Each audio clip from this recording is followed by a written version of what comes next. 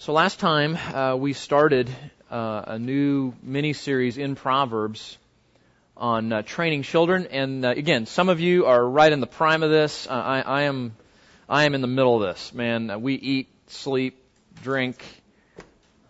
Everything we do intersects with parenting in my stage of life. It's all hands on deck, and especially all hands on deck in the Looper house right now. Just something as simple as we just want to sleep for a little bit. So you may be in that stage of life. You may be newlyweds, and you're thinking about children as God would provide for that down the road.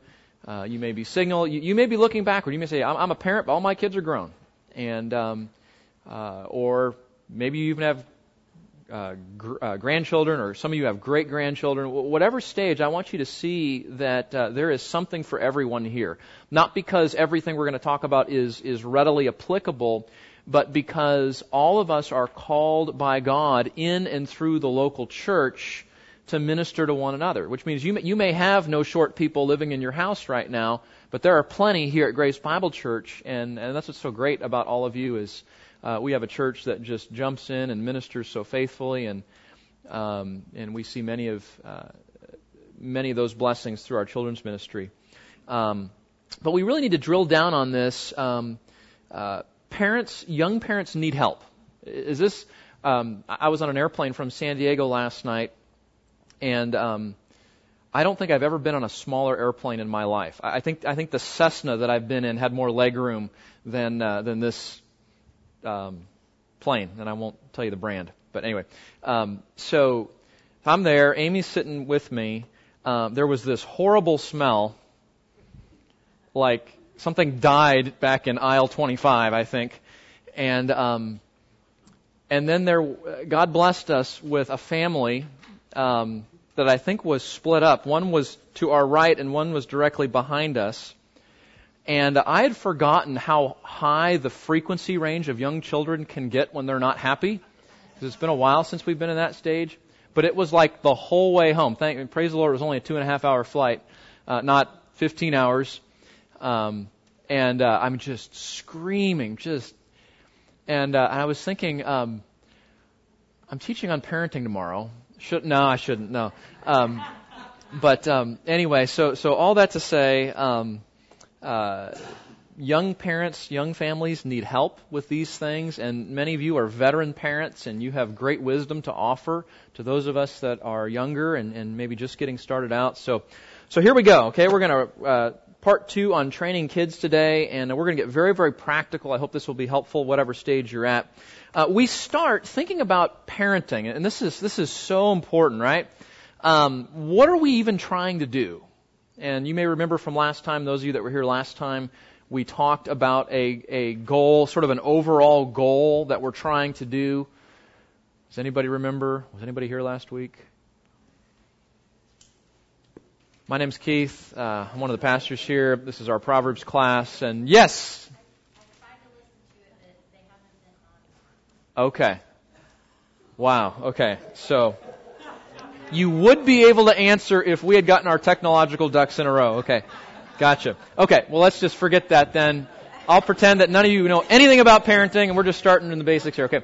So what is the goal? Now, the goal here is very important because there's actually a goal from the parent's perspective, and there's a goal for the children. And this is where a lot of parents, I think, can be misguided, because I think a lot of parents assume that if I do what I am supposed to do as a parent, my children will turn out the way that I want them to. Okay? Now, those of you who are veteran parents are laughing. Some of you who are younger parents or looking forward to be parents are going, yeah, what's wrong with that? So let's think about the goal in parenting, because I think there are many parents today, many Christian parents today, who are walking around with guilt and discouragement and regret because things didn't turn out the way that they wanted it to. And part of that, in my judgment, is bad theology. Okay, so let's see if you agree. From the parent's perspective, what is the goal? According to the Bible, the goal is faithfulness. That's the goal. We saw this in Psalm 78 last time. Let's look in Proverbs, at Proverbs chapter 1, and we'll just look at a few of these verses, okay? The goal is faithfulness. Notice, the goal is not Christian children. The goal is not morally good children. The goal is not children that have good table manners. The goal is not children that say yes sir and no ma'am. The goal on the part of the parent is faithfulness. If you're a parent, your child is an independent human being. And what's funny is they express that even from the earliest days. Have you noticed this? Look at little Anna back there. Totally dependent, right? I mean, she can't do anything for herself. And praise the Lord, God brought her into a wonderful family to care for her. And yet, and I won't pick on little Anna because I'm sure she won't do this, but at the earliest of stages, a child assumes that he or she should have her way. Right away. Right? That's Burger King theology, right? Your way, right away. That's all toddlers know that. And when they don't get their way right away, what do? Oh, could you please pass that to me? No. What do? They scream. And how long does that screaming last? Until you give them what they want. Right?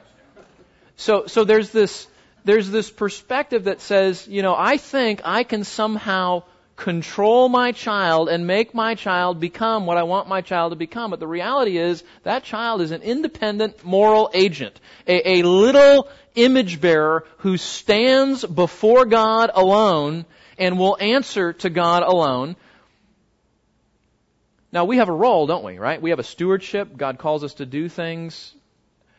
But at the end of the day, that child stands before the Lord on his or her own. And so many parents think, I must have failed because my child didn't turn out the way that I wanted. And they forget that that child has a will of his own, a will of her own, and that even if you could have perfect parents, and all of us would raise our hand readily and say, I'm not a perfect parent. I'm far from a perfect parent. We'd all agree with that. Even if a child had perfect parents, that's no guarantee that the child will turn out the way that we want. And I'll show you that. And don't take my word for it. We'll see that in Scripture. But I just want to encourage you in that. Look at Proverbs 1, though. So what the parent's role then is not to somehow manufacture a child that turns out a certain way. I think of it the parenting box, right? The perfect parenting box. You put the kid in, you turn the crank, and out comes the child you've always wanted. That's not how parenting works. Proverbs chapter 1, verse 8. Hear, my son, your father's instruction. Do not forsake your mother's teaching. Verse 10. My son, if sinners entice you, do not consent. Verse 15. My son, do not walk in the way with them. Keep your feet from their path. Chapter 2, verse 1. Just follow me through here for a few verses, okay? Just follow me. Chapter 2, verse 1, my son, if you will receive my words and treasure my commandments within you, make your ear attentive to wisdom, incline your heart to understanding. If you cry for discernment, lift your voice for understanding. If you seek her as silver, search for her as for hidden treasure, then you will discern the fear of the Lord and discover the knowledge of God. Chapter 3, verse 1, my son, do not forget my teaching, but let your heart keep my commandments. Chapter 3, verse 11. My son, do not reject the discipline of the Lord or loathe his reproof. For whom the Lord loves, he reproves, even as a father corrects the son in whom he delights. And you just keep going through all those verses there. It all says the same thing. A parent's role is to be faithful to train. That's it. That's our role. At the end of the day, I believe, based on the testimony of Scripture, that when we as parents stand before the Lord and we give an account, He's not going to ask us so much about how our kids turned out as He is about our own faithfulness or lack thereof to the training process. Okay. And the good news is, especially if you're a new parent, I remember Lisa and I stumbling on this years ago as rookie parents, and just the encouragement that it brought to our hearts on days when we realized that we were failing, or we had failed in some way, we had not been faithful to the Lord. This wonderful perspective, we alluded to it back in chapter 2 and chapter 3. You see it again in Hebrews, that as we parent our children, our Heavenly Father is parenting us. Right? And He's the perfect parent. And so there's this amazing, you know in sanctification how 2 Corinthians says, as we behold Christ, we are changed into His image. 2 Corinthians chapter 3. So think about this. As we behold the perfect parent, that's God, and we learn to become like Him in who He is and what He does, then we can turn around and be like our Heavenly Father to our children. So God has this wonderful connection between God parenting us and us looking to Him, and then Him changing us and helping us to then turn around and be like that to our children by His grace. So that is, in my judgment, what the Bible teaches is the goal for parents, is to be faithful in training your children. Okay? Now let's think about it from the standpoint of the child. What are we hoping, wanting the child to do, to benefit from that faithfulness, okay? Well, and again, we've read a lot of these same verses already. We can sum it up like this: to learn and walk in the fear of the Lord. You want to summarize what Proverbs says?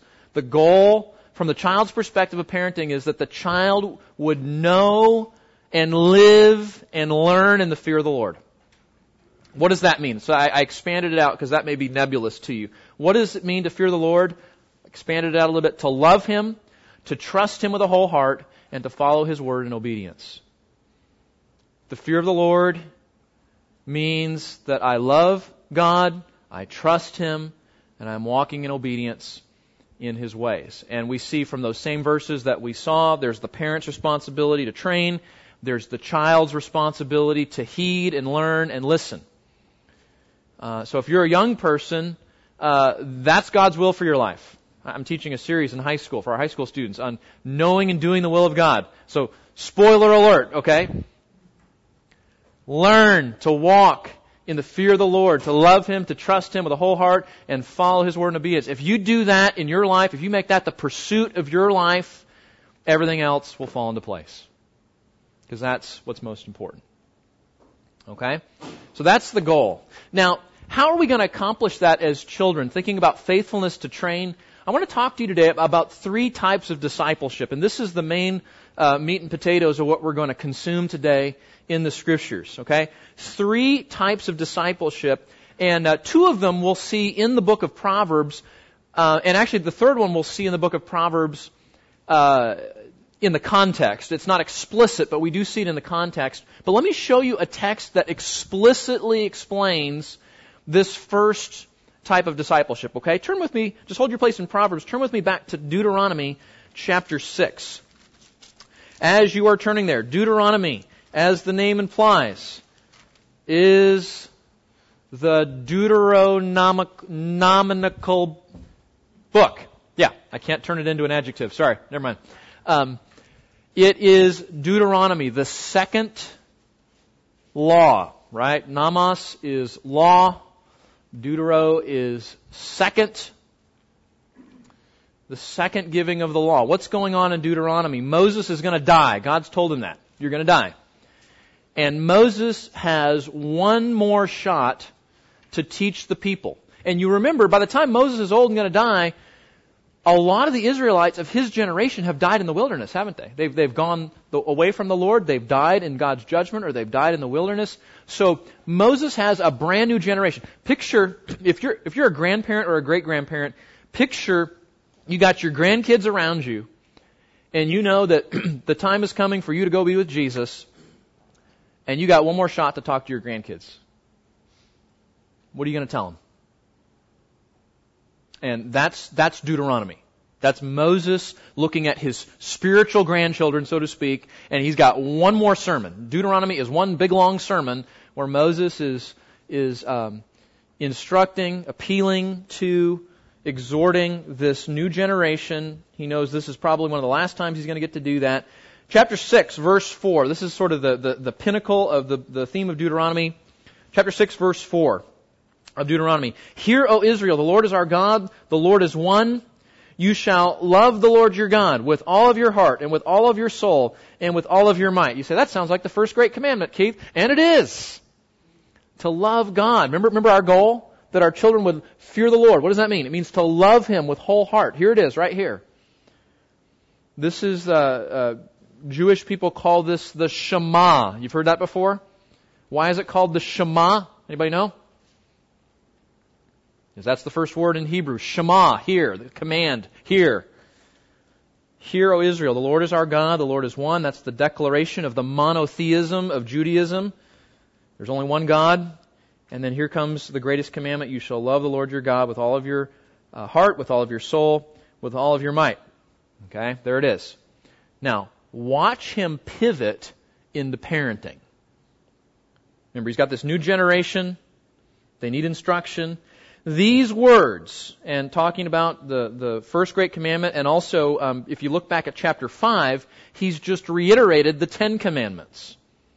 You find the 10 commandments in 2 places in your Bible. Exodus chapter 20, when they're originally given on Sinai, and Deuteronomy chapter 5, and when they're repeated in this sermon.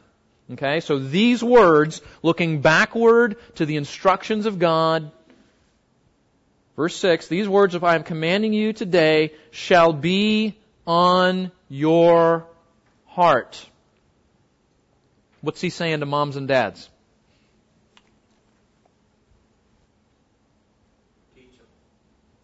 Okay, he's going to say that. Live them. There you go. When he says these commands need to be on your heart, what he's saying is, have you digested? Have you meditated upon? Are you living out? Are you walking in the things of God yourself? And then, look at verse 7. And then, you shall teach them diligently to your sons. Okay? Now, I need some veteran parents to help me answer this question here, because there's some rookie parents and there's some singles in here. We need your help, okay? Why would God say to parents, you need to live the things of God first before you instruct the things of God to your children? Kids see the disconnect if you don't. Yes, kids see the disconnect if you don't. I'm here to tell you, your children are hypocrite detectors. Right? They can see a hypocrite from 50 miles out. And they know you better than anyone. And there's nothing harder for a kid when mom and dad are one way, when we're at church, when we're with our friends, right? And then we go home and they're a different way. And I'm serious, what would our children think about our faith when they see that disconnect? You know what they think? They think, this is a game. This is a sophisticated game. I go to church, I put on my Christian mask, and I say, hey, how are you? How's your week? Oh, I'm great, right? And then I go home, and I live for myself. So these words, which I am commanding you today, shall be on your heart. So the first type of discipleship is what we might call exemplary discipleship. It's being an example. It's modeling what it means to walk with God. Now I'm here to tell you, there is not one of us that can possibly be a perfect example of discipleship for our children, for our grandchildren, for our great-grandchildren, for our Awana kids, for the kids in Sunday school, wherever we're hanging out with children. There's not one of us who is a perfect example. And I'm here to tell you, that's not the goal. The goal is to be, hear me, not a perfect example, but a real example. A father who is imperfect, who sins, who struggles, but is walking with Christ in progressive sanctification. Which means when he blows it, what does he do? He repents quickly. He asks for grace to change. A mom who doesn't have it all together, you know? She's working on some things, just like you and I are working on some things. But she's walking with Christ. She's depending on Him. She's looking to Him each day. She's relying on Him. She's quick to repent when she sees sin in her life. When she realizes there's an area of weakness, she, with God's grace and help, addresses that area of her life. That's what children need to see. There's no superhero Christians. That's fantasy land. That's Marvel Comics land. What our children need to see is, what does a real Christian look like? And a real Christian is somebody who struggles, right? Is it just me? Or do you guys have this situation also? Right? A real Christian struggles. This side of heaven, we're not perfect. It's progressive sanctification. But that's what our children need to see. And that's why the first thing, the best thing we can do as parents, as grandparents, as great-grandparents, as people that minister to children, is that we would live authentically. We don't try to hide our struggles from our children. First of all, they're better than that. They know you're faking. They know you're faking when you're doing that, first of all. But we don't hide our struggles because they need to see that a Christian is not somebody who's perfect. They need to see a Christian is somebody who is relying on God's grace and growing into the image of Christ every day, and one day God will complete the work that He started. That's number one. Number two, first type of discipleship is exemplary discipleship, our example. Go back to Proverbs now. The second one is what we might call formative discipleship. Formative discipleship. Now, you may be on to me here. What we're talking about in terms of parenting is the exact same thing we do as a church, right? We're called to be examples to one another. That's number one. Formative discipleship, what's that? Well, we're doing it right now. I'm instructing, right? We'll go down and have coffee a minute ago, and you may ask your friend, hey, how was your week? Oh, I was really struggling. You'll minister to them. You'll pray for them. That's formative discipleship. You're pouring into someone else. You're trying to encourage somebody else. Formative discipleship. And we do that in the church. We also do it in the home. Notice, as we look back to Proverbs chapter 1, if you want to go back there, Proverbs chapter 1, we've seen this already just in the first chapter, that a parent intentionally instructs his children, her children. That's what we're doing. And we see that really in two ways. And I guess I took you back to Proverbs too early. A moment ago, I'll go back, I'm sorry. Make you go all over your Bible. Go back to Deuteronomy for a minute. So these words of mine, which I'm commanding you today, shall be on your heart. That's exemplary discipleship, or being a good example.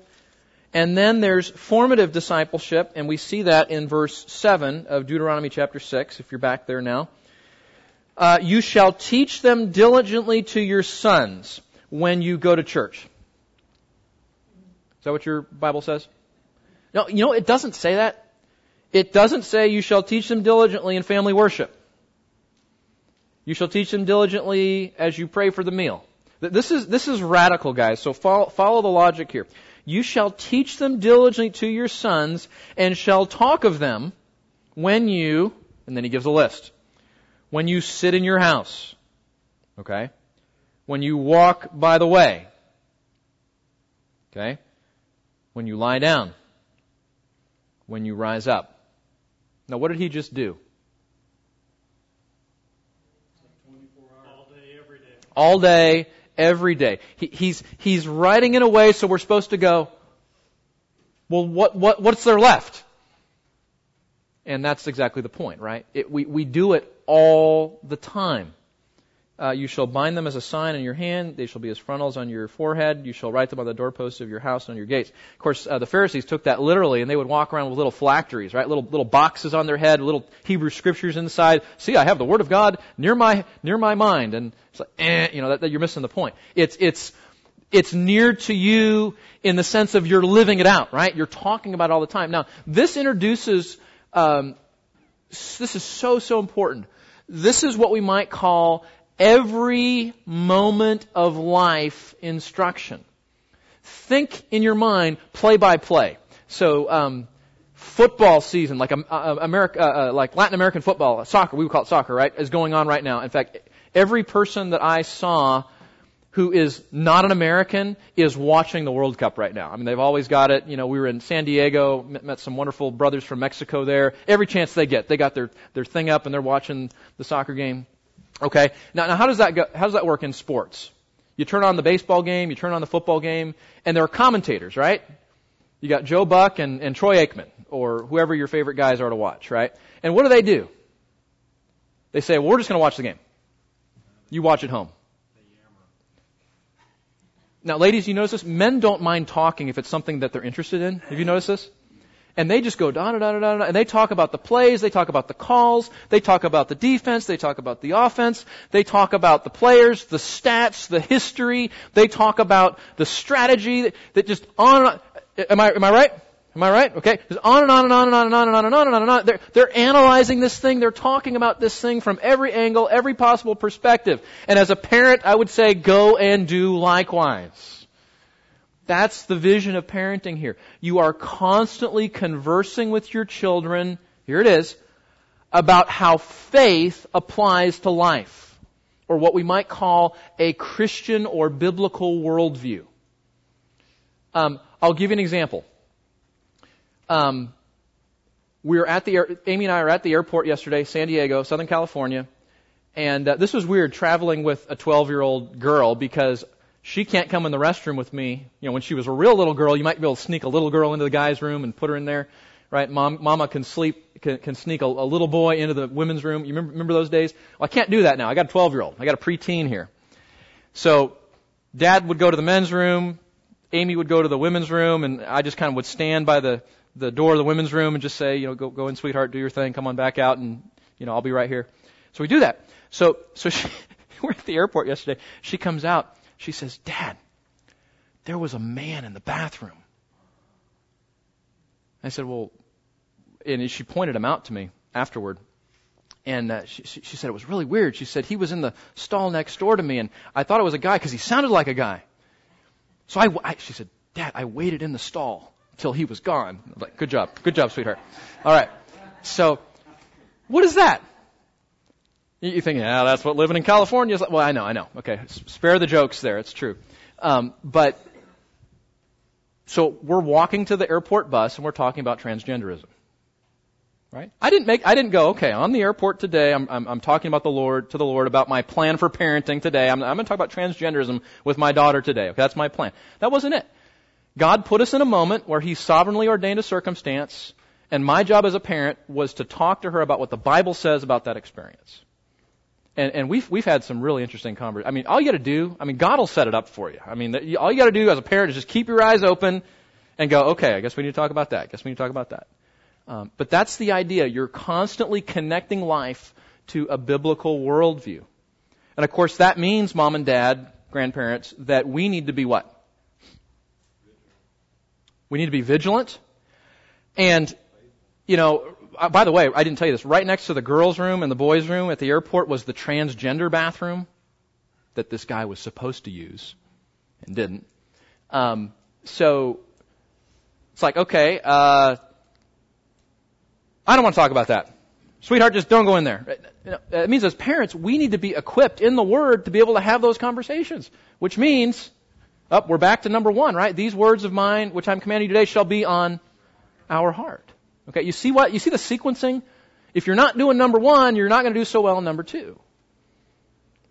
So, formative discipleship in terms of the every moment of life, the play-by-play, the Joe Buck, the Troy Aikman sort of conversation, connecting all of life to a biblical worldview. And then there's a second way we do that, and that is what we might call through regular, formal, intentional teaching. Think here, not play-by-play, think classroom. This is instruction through biblical books, topical studies, theological themes, life issues. We did a whole study in my living room with my kids on homosexuality and transgenderism not too long ago. We do studies all the time. Right now we're going through the book of Exodus, just kind of verse by verse.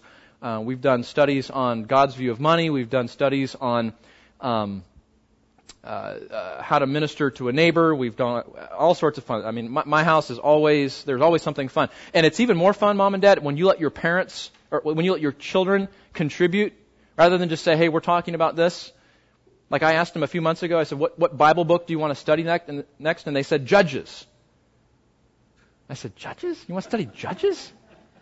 Yeah, we want to study Judges. Okay. And I said, I want you to know that all the weird stories in the Bible are in Judges. Right? It's true. All the weird stories of the Bible. In fact, that's the subtitle. The Book of Judges. All the weird stories in the Bible. So we talked about the weird, and some really perverse, people get cut up and chopped up and tent pegs through heads and all sorts of crazy stuff in that book. But we went through it. And by God's grace, it was beneficial. So those are the two ways that we do instruction. Okay? Now again, grandparents. What a great, you ever have your grandkids come over, give mom and dad a rest, you have a sleepover? Look at this. Look at what you could do. I mean, you could have an Israelite theme night. You could build a Mount Sinai in your living room. You could talk about the commands. I mean, you could run with this, man, as a grandparent. So don't think you have to have small children still in your home for this to be applicable. And notice, again, if you have no association in your family with any children, all of this happens through the church, too. That Ephesians 4 vision of ministry, that we're all using our gifts to serve one another, to build up one another, to equip one another, and that includes our children. And you know what's awesome is that a lot of you are retired. And as I look around the room, you know what I see? I don't see inactive retired people. I see people that are loving Jesus, loving His church, and ministering faithfully in a season of life where you could just take everything off. But you don't. And that's awesome. So praise the Lord for that. And as a parent of children in the home, I'm grateful for many of you whose children are no longer in the home, because through your participation here, through your relationship, through your friendship, through the teaching that many of you do, you're investing in my family. And I really appreciate that, just as a dad. Okay? So exemplary discipleship, formative discipleship. Here's the third way. Corrective discipleship. Corrective discipleship. In the church, remember, this parallels what we do in church, right? We're all examples. That's type number one. We're teaching, we're instructing, right? That's Awana, that's Children's Church, that's Pastor Terry's sermons, that's men's and women's Bible studies, that's our small home groups, right? That's all that. And then this is corrective discipleship, and corrective discipleship in the church is what we call church discipline. Okay? But really, in my mind, it's corrective discipleship, because the goal is still discipleship. Now, we need to remember, keep some reminders in front of us as we think about corrective discipleship with children. Okay? The first thing we need to remember is that discipline of our children is meant to be corrective and restorative, not just punitive. It's designed to do what? What's that? Get them back on track. It's designed to train them. Hebrews chapter 12, a passage you are familiar with, actually quotes from the proverb we read a moment ago in Proverbs chapter 3. And you can turn there, or you can just listen as I read it to you. But in the context of Hebrews 12, the author is talking about God's fatherly training in the context of suffering, actually. But he says this in chapter 12, verse 5, quoting from the Proverbs, "My son, do not regard lightly the discipline of the Lord, nor faint when you are reproved by Him. For whom the Lord loves, He disciplines, and He scourges every son whom He delights." Verse 7, "It is for discipline that you endure. God deals with you as sons. For what son is there whom his father does not discipline?" Skip down to verse 9. "If we had earthly fathers to discipline us, we respected them. Shall we not much more rather be subject to the Father of spirits and live?" Now here's the key verse. Verse 10 of Hebrews 12. "For they disciplined us for a short time as seemed best to them, but He," that's God, "disciplines us for our good, so that we may share in His holiness." Do you want to be holy? God says, I'm going to train you. I'm going to correct you and discipline you to that end.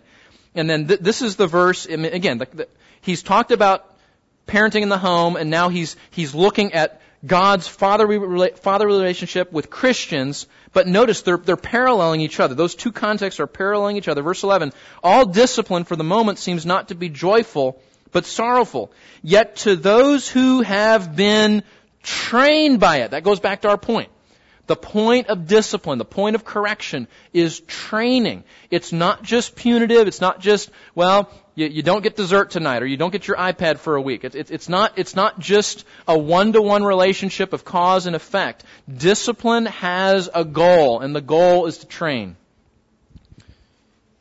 To those who have been trained by it, afterward it yields the peaceful fruit of righteousness. So let's keep that in mind as we discipline. Number 2, the goal of discipline is to bring a child back into the circle of blessing. You say, what's that?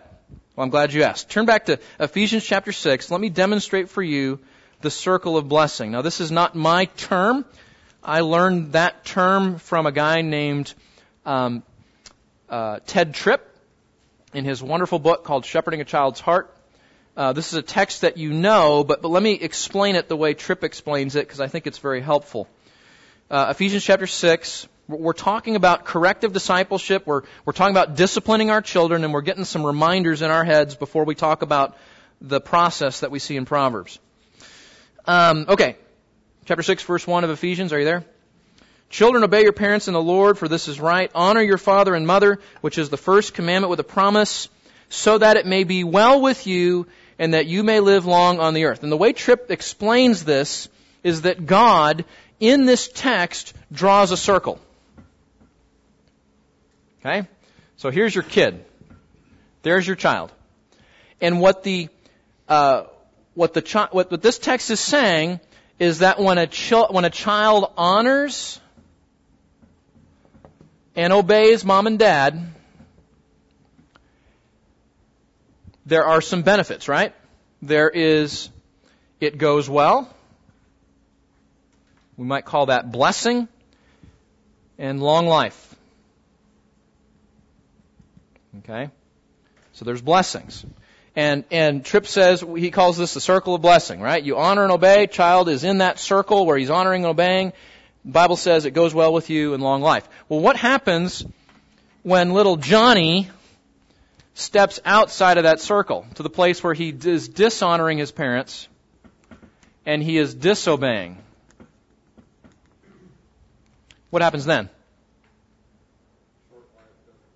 Yeah. God says it will not go well with you. Right? It will not go well with you. Now, what parent looks at their child and says, I do not want it to go well with you? Well, none of us do that. We want it to go well for our children, right? We want them to enjoy the blessing of God, the privileges of God. We want them to enjoy longevity in life and the blessing that goes with a life of obedience.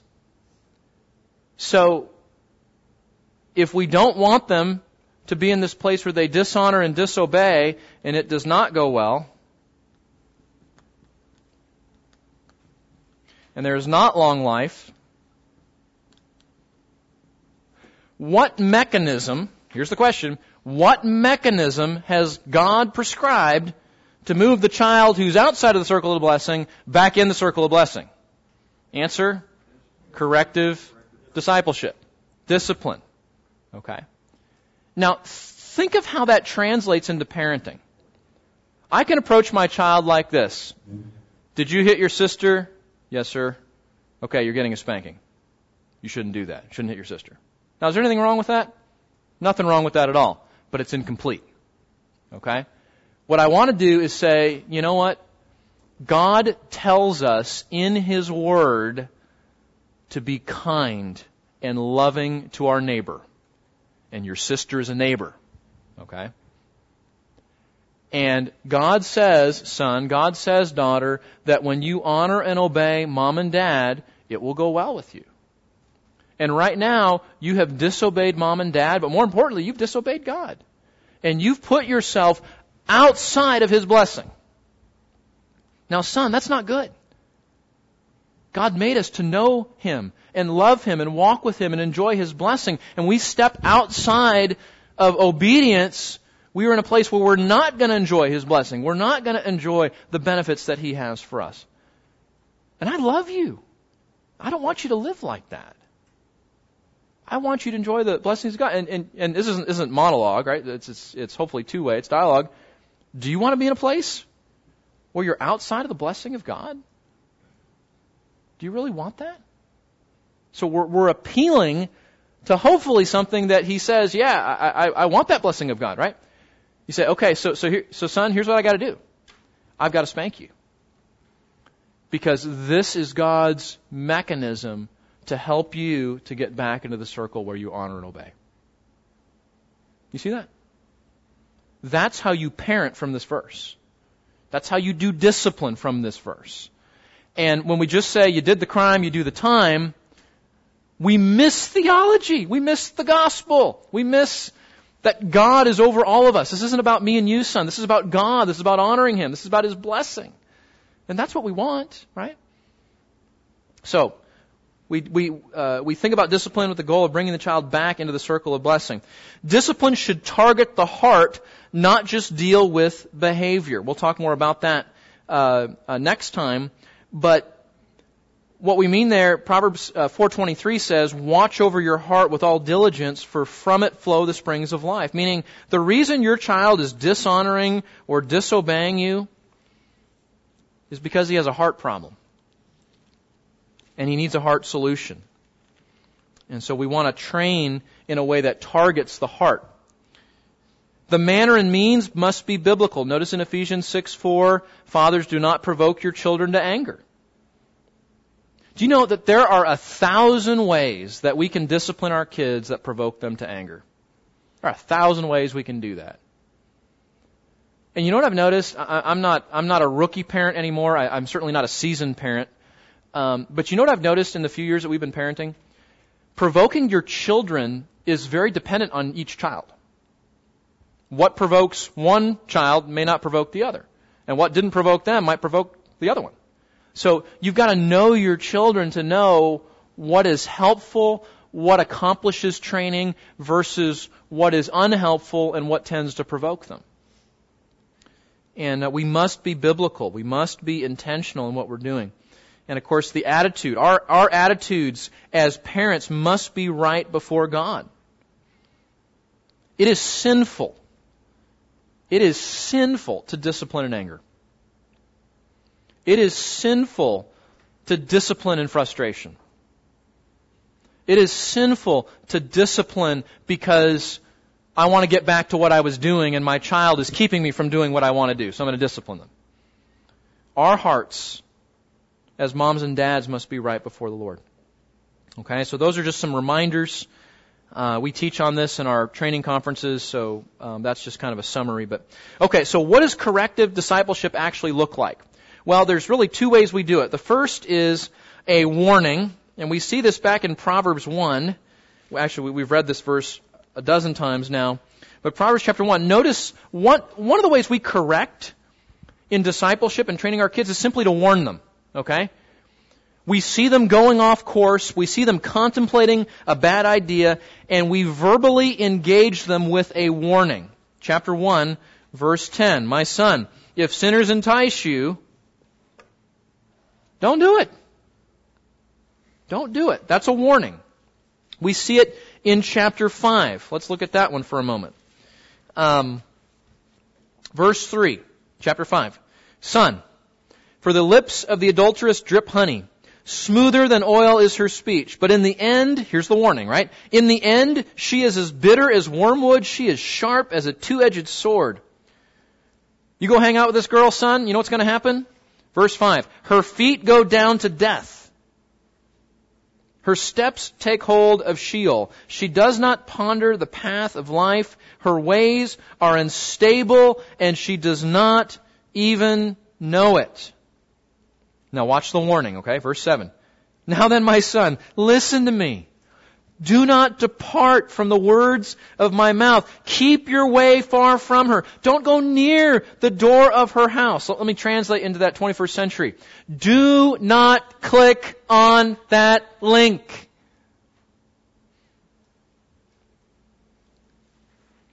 Unless you want to go to death. Unless you want to go travel in Sheol. Keep your way far from her. Verse 9. Or you will give your vigor to others and your years to the cruel one. Using your best years for Satan, for the enemy, instead of for the Lord. Strangers will be filled with your strength. Hard-earned goods would go to the house of an alien. That's child support, in case you're wondering. Verse 11, and you groan at your final end when your flesh and your body are consumed. You say, how I have hated instruction, how my heart has spurned reproof. I have not listened to the voice of my teachers. I have not inclined my ear to my instructors. I was almost in utter ruin in the midst of the assembly and the congregation. That's how you plead with your daughter. That's how you plead with your son and warn them about sexual sin. Others that would be bad influences. But notice, it's preventative correction, right? You're warning them ahead of time. They haven't actually done it yet, but you're warning them. That's part of how we correct. There are other ways that we correct. Let's think about some of them together. Verbal. We engage them verbally in correction, right? Not just how to think, or not just how to behave, but how to think too. We see that in Proverbs. We just saw that, right? See through the deception. See through the sin. Logical consequences. Interesting. Luke 15 is the parable of the prodigal son. And the prodigal son, in a most disrespectful way, asks for his share of the inheritance when his father's still alive. So, Dad, I wish you were dead. Give me the money. This is how we would translate it today. He goes off, and in a short amount of time, the Bible says he squandered his riches on loose living. In other words, he lived immorally, he lived in sin, and he spent all his money sinfully. Okay? And what was the logical consequence of that? When next do we meet the prodigal son after that verse? In the pigsty. Now, why is he in the pigsty? Things did not go well. He doesn't have any money. Yeah, right. That's the best he could do, and he's sitting there looking at the pigs, dinner, going, "Man, some of that sure be nice." What was that?